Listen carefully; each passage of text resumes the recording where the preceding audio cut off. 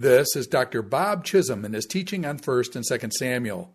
This is session number 14, 1 Samuel chapters 24 and 25.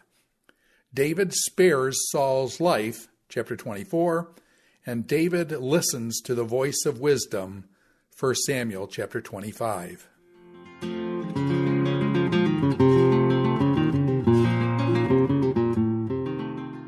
In this next lesson, we'll be looking at 1 Samuel chapter 24, where David spares Saul's life, and also 1 Samuel chapter 25, where, as we will see, David listens to the voice of wisdom.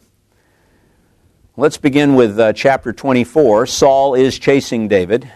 In chapter 23, he almost had him. He was hot on David's trail, ready to capture David and his men, and then a messenger came and informed Saul, the Philistines are invading the land and you need to break off the pursuit of David and return and defend Israelite territory. And so Saul left. That brings us to chapter 24, verse 1. Saul returned from pursuing the Philistines, and he's told David is in the desert of En-Gedi. So Saul is ready to once again go after David. And he took 3,000 able young men from all Israel, and he set out to look for David. Along the way, Saul decides, as we all need to do sometimes, to relieve himself. Nature called, and Saul had to answer that call. And so they didn't have public restrooms back at this time, so he decides to just go into a cave, a nearby cave, according to verse 3. And he went in to relieve himself. Well, lo and behold, guess who's in the cave? David and his men were far back in the cave. You might wonder, how would they know that Saul came in? I have a hunch that they probably had somebody guarding the entrance who saw from a distance that Saul was heading their way. We have to assume that they knew that it was Saul who was in the cave, because it would be dark in there. And the men said to David, "This is the day the Lord spoke of when he said to you." And we don't have these exact words anywhere else, but I think we can assume that the men are correct. The Lord must have said this to David in some context in the past. "I will give your enemy into your hands for you to deal with as you wish." Now, I think David's men are assuming that means the Lord is going to deliver your enemy into your hands so you can kill him. You can get rid of him. Those words, if accurately quoted, are a bit more vague than that. To deal with as you wish. It's up to you. And David, as we'll see, is going to decide it's not right for me to kill Saul. So this delivering of the enemy into David's hands may be more of a test on God's part than anything else. Rather than an opportunity to get rid of your arch enemy so you can be king, maybe it's more of a test to see if you're going to wait for God's good timing. Because it would be wrong for you to take this into your own hands and kill him. So David crept up unnoticed and cut off a corner of Saul's robe. So there's Saul relieving himself. And David creeps up, and when you're reading it for the first time, you're wondering, crept up unnoticed and cut, what is he going to do? But no, he just cuts off a corner of Saul's robe. And we'll see why he did this here in a moment.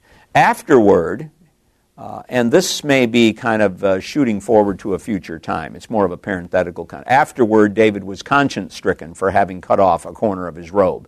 He may have felt that right away. At any rate, he said to his men, we have to assume he goes back to his men, and I guess we're also assuming that they're really whispering, because sound reverberates in caves sometimes. So, "The Lord forbid that I should do such a thing to my master, the Lord's anointed, or lay my hand on him, for he is the anointed of the Lord." So his men are suggesting that he should kill Saul, I think. "The Lord has given him into your hands," and David is saying, "No, the Lord forbid that I should do such a thing to my master." And the words were more vague than that. So David's not buying into this. Sometimes people can take something that God has said and twist it in such a way and give you the idea that you should do this in light of what God said. That's not always true. Sometimes it takes some discernment to see exactly what God's word means for me in a certain situation. And David decides, no, one thing I know, he's the Lord's anointed, and it would be wrong for me to attack him and kill him. With these words, David sharply rebuked his men and did not allow them to attack Saul. And Saul left the cave and went his way. But David is not finished here. He does have a strategy. He did not kill Saul, but he is going to confront Saul. Then David went out of the cave and called out to Saul, "My Lord, the king!" And when Saul looked behind him, David bowed down and prostrated himself with his face to the ground. This is a very important passage in the Davidic apology that we've talked about in earlier lessons. As we read through this passage, just ask yourself, how is David showing loyalty to Saul? What is David's attitude towards Saul? And then how is Saul responding? If we're going to defend David as innocent and prove that Saul is guilty, this chapter is Exhibit A when it comes to evidence. So David bows down to him, prostrates himself with his face to the ground. David is clear. Saul is king, and David is showing him the respect that he deserves. And he said to Saul, "Why do you listen when men say, 'David is bent on harming you'? This day you have seen with your own eyes how the Lord delivered you into my hands in the cave. Some urged me to kill you, but I spared you. I said, I will not lay my hand on my Lord because he is the Lord's anointed. See my father," even when he calls him father. I think that's more than just my father-in-law. I think father is being used here, as it sometimes is in the Old Testament, of someone who has authority and who is a protector. As David's Lord, Saul is obligated really to protect him as one of his loyal servants, and he's not doing that. "See my father, look at this piece of your robe in my hand. I cut off the corner of your robe, but did not kill you. See that there is nothing in my hand to indicate that I am guilty of wrongdoing or rebellion. I have not wronged you, but you are hunting me down to take my life." So David's argument is pretty clear. I cut off this portion of your robe. I obviously could have killed you. The Lord gave me that opportunity. Some were even urging me to do that, but I refused to do it because you are the Lord's anointed. And that would be wrong for me to do that. So he's basically appealing to Saul, saying, I'm innocent. If I really wanted to kill you, I would have just now. I had a golden opportunity, and I refused to take it. And then he appeals to the Lord in verse 12. May the Lord judge between you and me, and may the Lord avenge the wrongs you have done to me. But my hand will not touch you. In other words, I'm appealing to the Lord as the judge between us, and I'm asking the Lord for vindication and for justice for what you've done to me, but I am not going to take it into my own hands. It's up to him. As the old saying goes, from evildoers come evil deeds. So my hand will not touch you. It would be evil for me to kill you, and I'm not an evildoer. And so only an evildoer would do that. I'm not going to do it. Against whom has the king of Israel come out? And now David sort of speaks of himself as in a very negative kind of way. Who are you pursuing? A dead dog? A flea? I'm nothing. Why are you so obsessed with me? You're the king. May the Lord be our judge and decide between us. May he consider my cause and uphold it. May he vindicate me by delivering me from your hand. And I think David is just a tremendous example for us, because this is a theme that goes all the way through Scripture. You do not seek vengeance for yourself. You put that into the Lord's hands, because the Lord is the righteous judge. He knows what's best. He knows what's right. He knows what's wrong. We don't have that kind of knowledge, that omniscience that he has. We are not just like he is. He sees every situation perfectly. and he knows what justice is. And that's why we are not to avenge ourselves against our enemies. We are to turn to the Lord and leave it in the Lord's hands and wait on his good timing with faith that his justice will prevail. And that's what David is doing. A classic example of this. If anybody had the right to strike out against Saul, it was David. I mean, his life was at stake. But he has come to the place here where he has entrusted his life to the Lord and his just cause to the Lord. And we would do well to follow his example. When David finished saying this, now we're wondering, if we're reading for the first time, how is Saul going to respond to all of this? How is he going to respond? He's been so bent on killing David. So the first part of the defense of David is David's own words, David's actions. David's clearly innocent in all of this. He's clearly loyal to Saul, and he is trusting in the Lord for justice. He's not taking it in his own hands. He's innocent. Well, look what Saul says. Is that your voice, David, my son? That's significant because he's been calling him the son of Jesse. That's the derogatory way he refers to him. But now, is that your voice, David? Calls him by name, my son. And David appealed to him as father. And he wept aloud. So David's actions and words have impacted Saul. And this is a key statement in Exhibit A, the apology for David. You are more righteous than I, he said. You have treated me well, but I have treated you badly. This is quite a confession on Saul's part. This is all you really need in the long run to prove that David is innocent and Saul's guilty. You get more in the story, but this is fundamental. You have just now told me about the good you did to me. The Lord delivered me into your hands, but you did not kill me.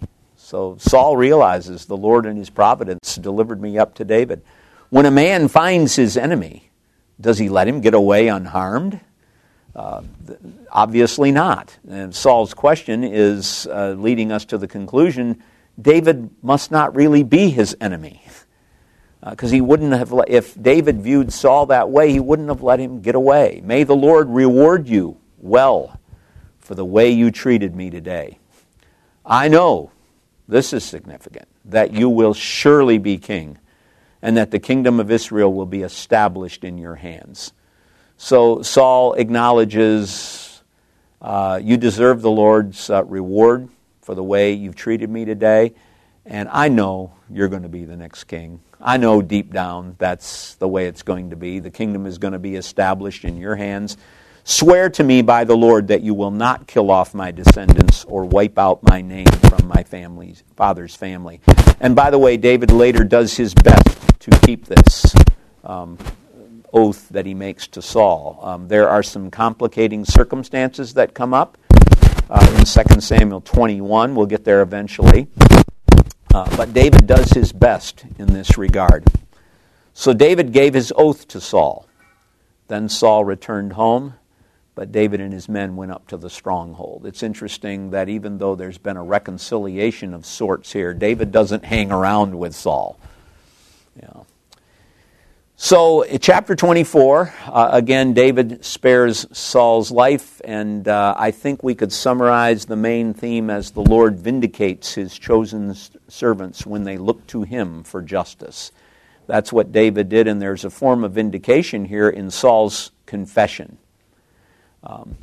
To flesh out that main theme a little more, there's a couple of key principles here that I would develop in preaching and teaching this passage. When the fulfillment of God's promise is delayed, and it certainly has been delayed for David, God's chosen servants must resist the temptation to force the issue and instead do what is right and wait for God's timing.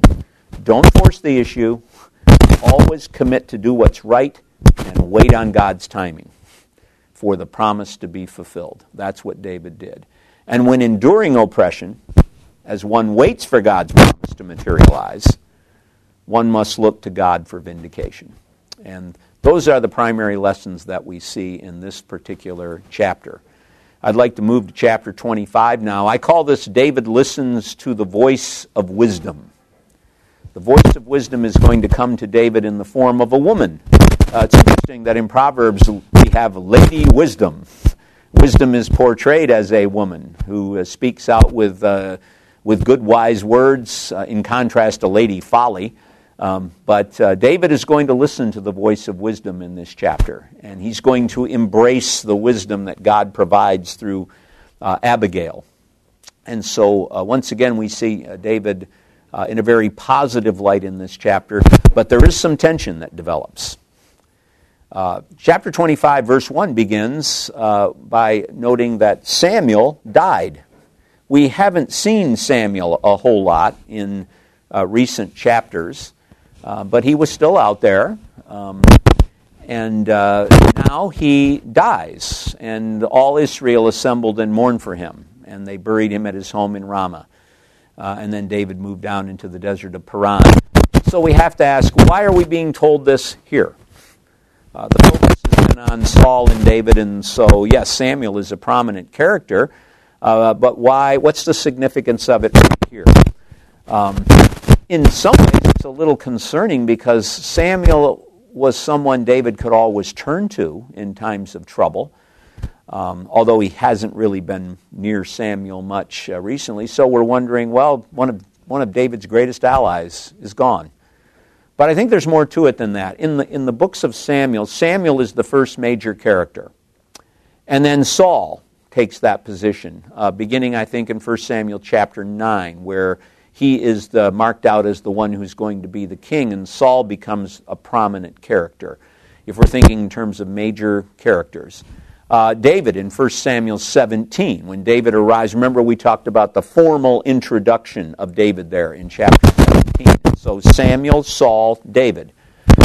Samuel, main character number 1, has now passed off the scene. He's died. Well, we have main character 2, Saul, and main character 3, David. What's going to happen next? I think this may be a signal from the author. Main character 1 has passed off the scene. Main character 2 is about to. Because in chapter 28, Saul is going to visit Samuel by night on the eve of a battle, and Samuel is going to tell him from the grave. He's not, Samuel's dead, but he's going to tell him from the grave, when the witch conjures up the spirit of Samuel, you're going to die tomorrow. And then the text is going to tell us how Saul dies in battle. So, this may be a bit foreboding here at this point. We then read that there is a certain man in Maon who had property there at Carmel, and he's very wealthy. He has a lot of livestock, and he has 1,000 goats, 3,000 sheep, and there's a shearing that is going on in Carmel, where they're cutting off the coats of the animals. His name is Nabal, or Nabal.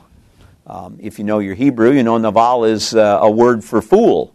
I can't imagine this man's mother would name him fool, and so I think probably his name, there are homonyms sometimes in a language, and we could theorize that he was named adept or something like that. There's a homonym, Nabal, that probably has that meaning. So it probably had a positive connotation, but there is this other word that sounds the same that means fool, but I don't think that was the intent of his mother when he was named. But that's his name, and it's going to come into play. That other word, Naval, which means fool, is going to come into play in the story. And his wife's name was Abigail. She was an intelligent woman, wise woman, and beautiful. But her husband was surly and mean in his dealings. He was a Calebite. So we have this mismatch. We have Nabal, who's surly and mean, married to Abigail, who is intelligent, wise, beautiful. David is in the wilderness, and he heard that Nabal was shearing sheep. So he sent 10 young men and said to them, "Go up to Nabal at Carmel and greet him in my name. Say to him, 'Long life to you, good health to you, and your household, and good health to all that is yours. Now I hear that it is sheep shearing time. When your shepherds were with us, we did not mistreat them. And the whole time they were at Carmel, nothing of theirs was missing. Ask your own servants, and they will tell you. Therefore, be favorable toward my men, since we come at a festive time. In other words, hey, everybody's celebrating. It's sheep shearing. Why don't you be generous? Please give your servants and your son David whatever you can find for them. So David is appealing to Nabal, and he is saying, perhaps at this time of celebration you can show some generosity to us. We try to make ends meet as we're wandering around the wilderness, being chased by Saul. I mean, certainly he would have heard about this. So whatever you can give us, we would appreciate. And I think there's implied in here is we're deserving of something, because we came across your shepherds in our journeys. And if we'd wanted to be, we could have just been like an outlaw gang, and we could have come in and stolen livestock from you. But we're not like that. And basically, we did not mistreat your shepherds. In fact, we protected them. Some people have accused David here of running a protection racket, something like the mafia. Well, hey, please pay us for protection. Protection from whom? Us. I don't think that's what David is doing. I think at this point in time there were probably lots of different folks out there in the wilderness, and some people were lawless. And what David has done, he has seen an opportunity, I think, here to get in good maybe with Nabal, and so he decided, we're going to protect this man from outlaws, and we're just going to do it, and then we'll appeal. They don't come and get a contract first. It seems as if they do it, and then they're hoping by coming to him that he will show appreciation for what they've done. When David's men arrived, they gave Nabal this message, verse 9, in David's name. Then they waited. Now remember, Nabal is surly and mean. And it would also seem that he is a pro-Saul fellow. Nabal answered David's servants, "Who is this David? Who is this son of Jesse?" That's reminiscent of the way Saul refers to him. Many servants are breaking away from their masters these days. In other words, you're just a servant. You're just a rebellious servant. David is just a rebellious servant. He's broken away from his master, Saul. Why should I take my bread and water and the meat I have slaughtered for my shearers and give it to men coming from who knows where? So this is very disrespectful. And you may think, well, he may not have known who David was. No, that's not true. Abigail, his wife, knows all about David. As we'll see when she confronts David in a bit, she knows exactly who David is. She knows David as the one who has fought the battles of the Lord and has delivered the Lord's people. And so she understands who David is, and he should as well. And he has no appreciation for who David is as the Lord's chosen future king, and he has no appreciation for what David has done for Israel. He's ungrateful. David's men turned around, verse 12, and went back. And when they arrived, they reported every word. Every word. David said to his men, "Each of you strap on your sword." Uh-oh. So they did. And David strapped his on as well. About 400 men went up with David. 200 stayed with the supplies. So it looks as if David is very upset. He doesn't appreciate it being treated with such disrespect, and he is ready to attack. Well, one of the servants tells Abigail, Nabal's wife, "David sent messengers from the wilderness to give our master greetings, but he hurled insults at them. Yet these men," and now we discover a bit more about what has gone on, "these men were very good to us. They did not mistreat us, And the whole time we were out in the fields near them, nothing was missing. They never stole anything from us. All that livestock there, they could have easily stolen something. Nothing was ever missing when these guys were around. Night and day, they were a wall around us. The whole time we were herding our sheep. Now think it over and see what you can do, because disaster is hanging over our master and his whole household. He is such a wicked man that no one can talk to him. If we were to go and try to convince him of the folly of what he has done, he wouldn't even listen. You need to do something, Abigail.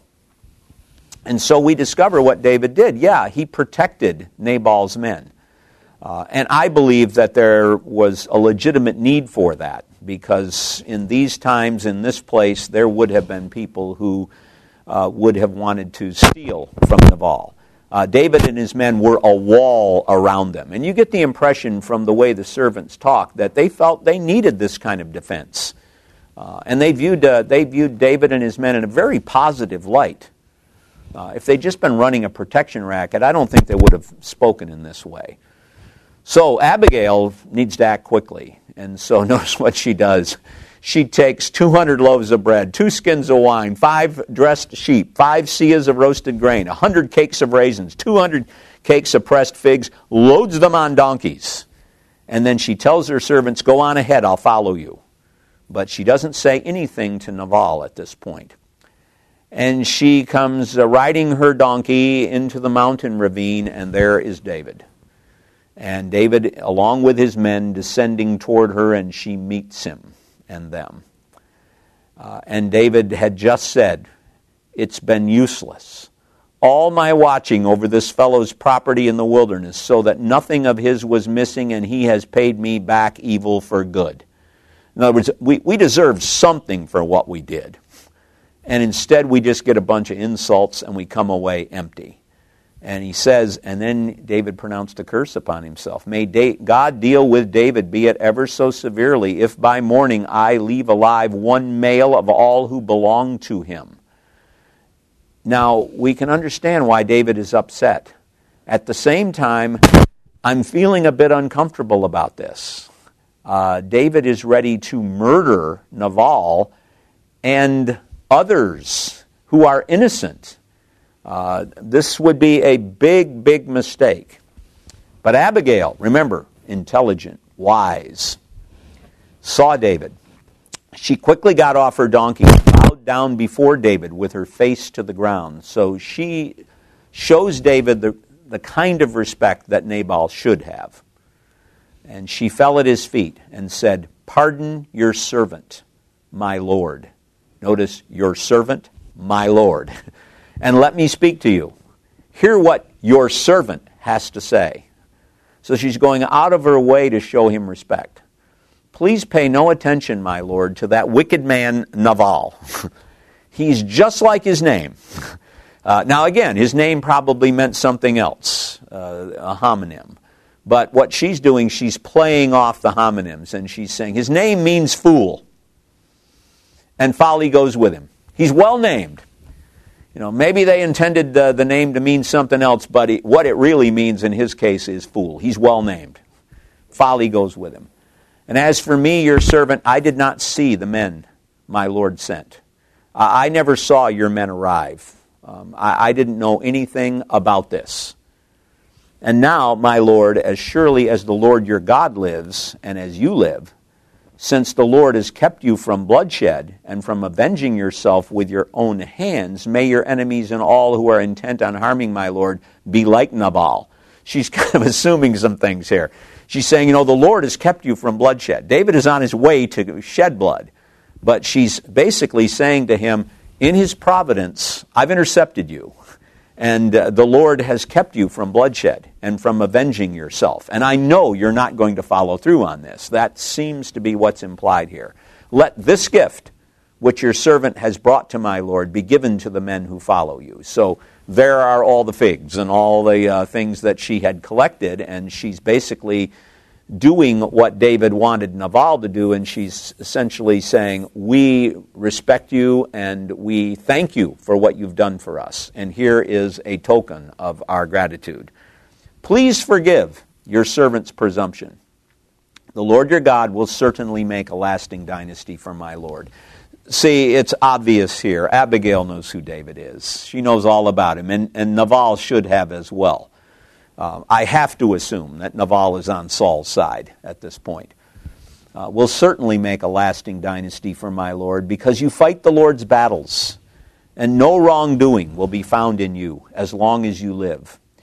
Even though someone is pursuing you to take your life, the life of my Lord will be bound securely in the bundle of the living by the Lord your God. But the lives of your enemies he will hurl away as from the pocket of a sling. So the Lord is protecting you. He will defeat your enemies. He will protect you. And when the Lord has fulfilled for my Lord every good thing he promised concerning him, and has appointed him ruler over Israel, that's your destiny. I know this. My Lord will not have on his conscience the staggering burden of needless bloodshed or of having avenged himself. And when the Lord your God has brought my Lord success, remember your servant. See, this is very similar to what's happening in chapter 24. In chapter 24, David did not raise a hand against Saul because Saul was the Lord's anointed. He talked about vengeance in the proper way. It's all in the hands of the Lord, and he appealed to the Lord. Not so much in this chapter. When he is offended by Nabal, Nabal's not the anointed of the Lord, anything like that. But nevertheless, his servants, his men, are innocent. And so David is struggling with the vengeance issue. He responded properly in chapter 24. Here in chapter 25, he's struggling with this. He wants vengeance. He has been personally offended. But Abigail, wise Abigail, the voice of wisdom. It's almost as if Lady Wisdom has stepped out of the pages of Proverbs and has appeared in the flesh through Abigail to David. How is David going to respond? She's basically told him, the Lord in his providence has kept you from doing something that you will really regret, that might even compromise your position as the Lord's servant. And David said to Abigail, praise be to the Lord, the God of Israel, who has sent you today to meet me. David understands that, yes, she is from God. May you be blessed for your good judgment and for keeping me from bloodshed this day and from avenging myself with my own hands. Otherwise, as surely as the Lord, the God of Israel, lives, who has kept me from harming you, if you had not come quickly to meet me, not one male belonging to Nabal would have been left alive by daybreak.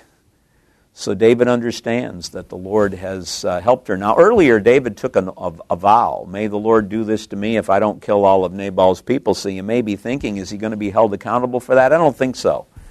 I don't think the Lord expects people, when they make foolish vows, to complicate matters by fulfilling them.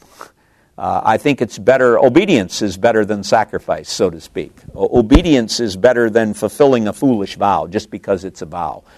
This explains Jephthah. Jephthah should never have followed through on his vow. I don't think the Lord punished him because it would have punished him if he hadn't followed through on that. The Lord didn't want a human sacrifice. He just compounded things by insisting on fulfilling his vow. And so I think David's off the hook here. I think he does the right thing.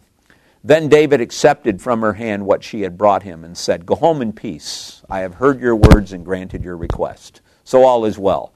Abigail goes home, and Nabal is holding a banquet like that of a king.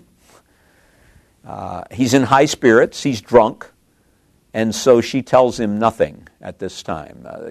If you've ever tried to talk to someone who's drunk, you don't get very far. It's hard to reason with them. Sometimes they just get angry. So she just waits. Then in the morning, when Nabal was sober, his wife told him all these things. Do you realize that you just about got slaughtered?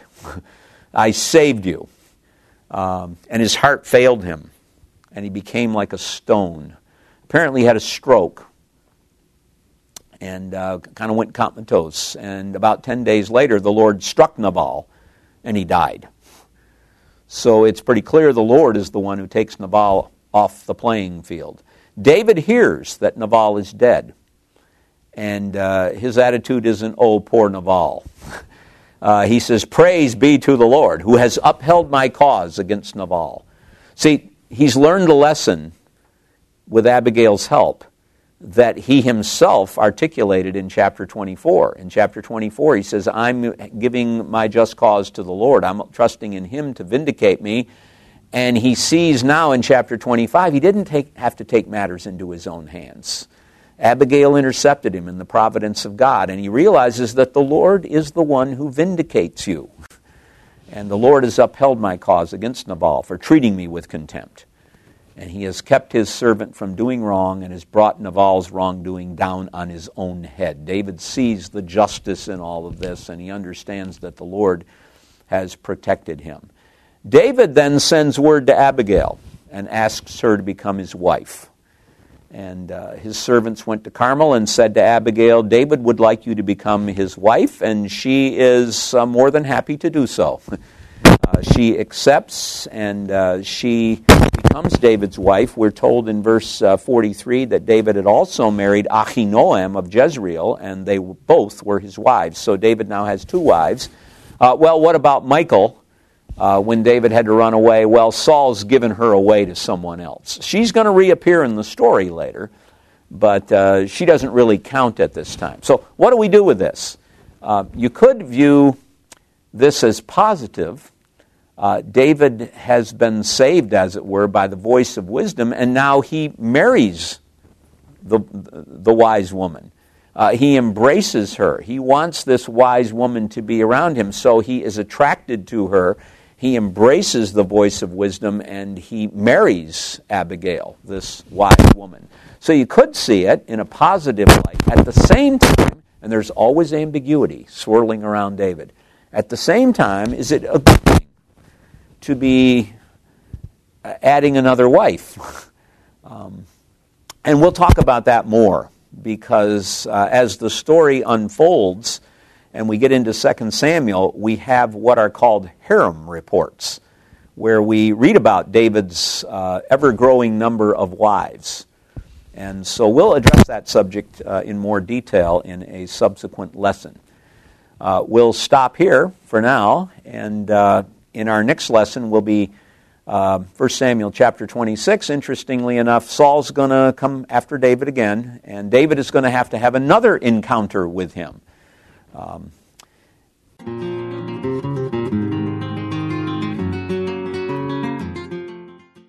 This is Dr. Bob Chisholm and his teaching on 1 and 2 Samuel. This is session number 14, 1 Samuel chapters 24 and 25. David spares Saul's life, chapter 24, and David listens to the voice of wisdom, 1 Samuel chapter 25.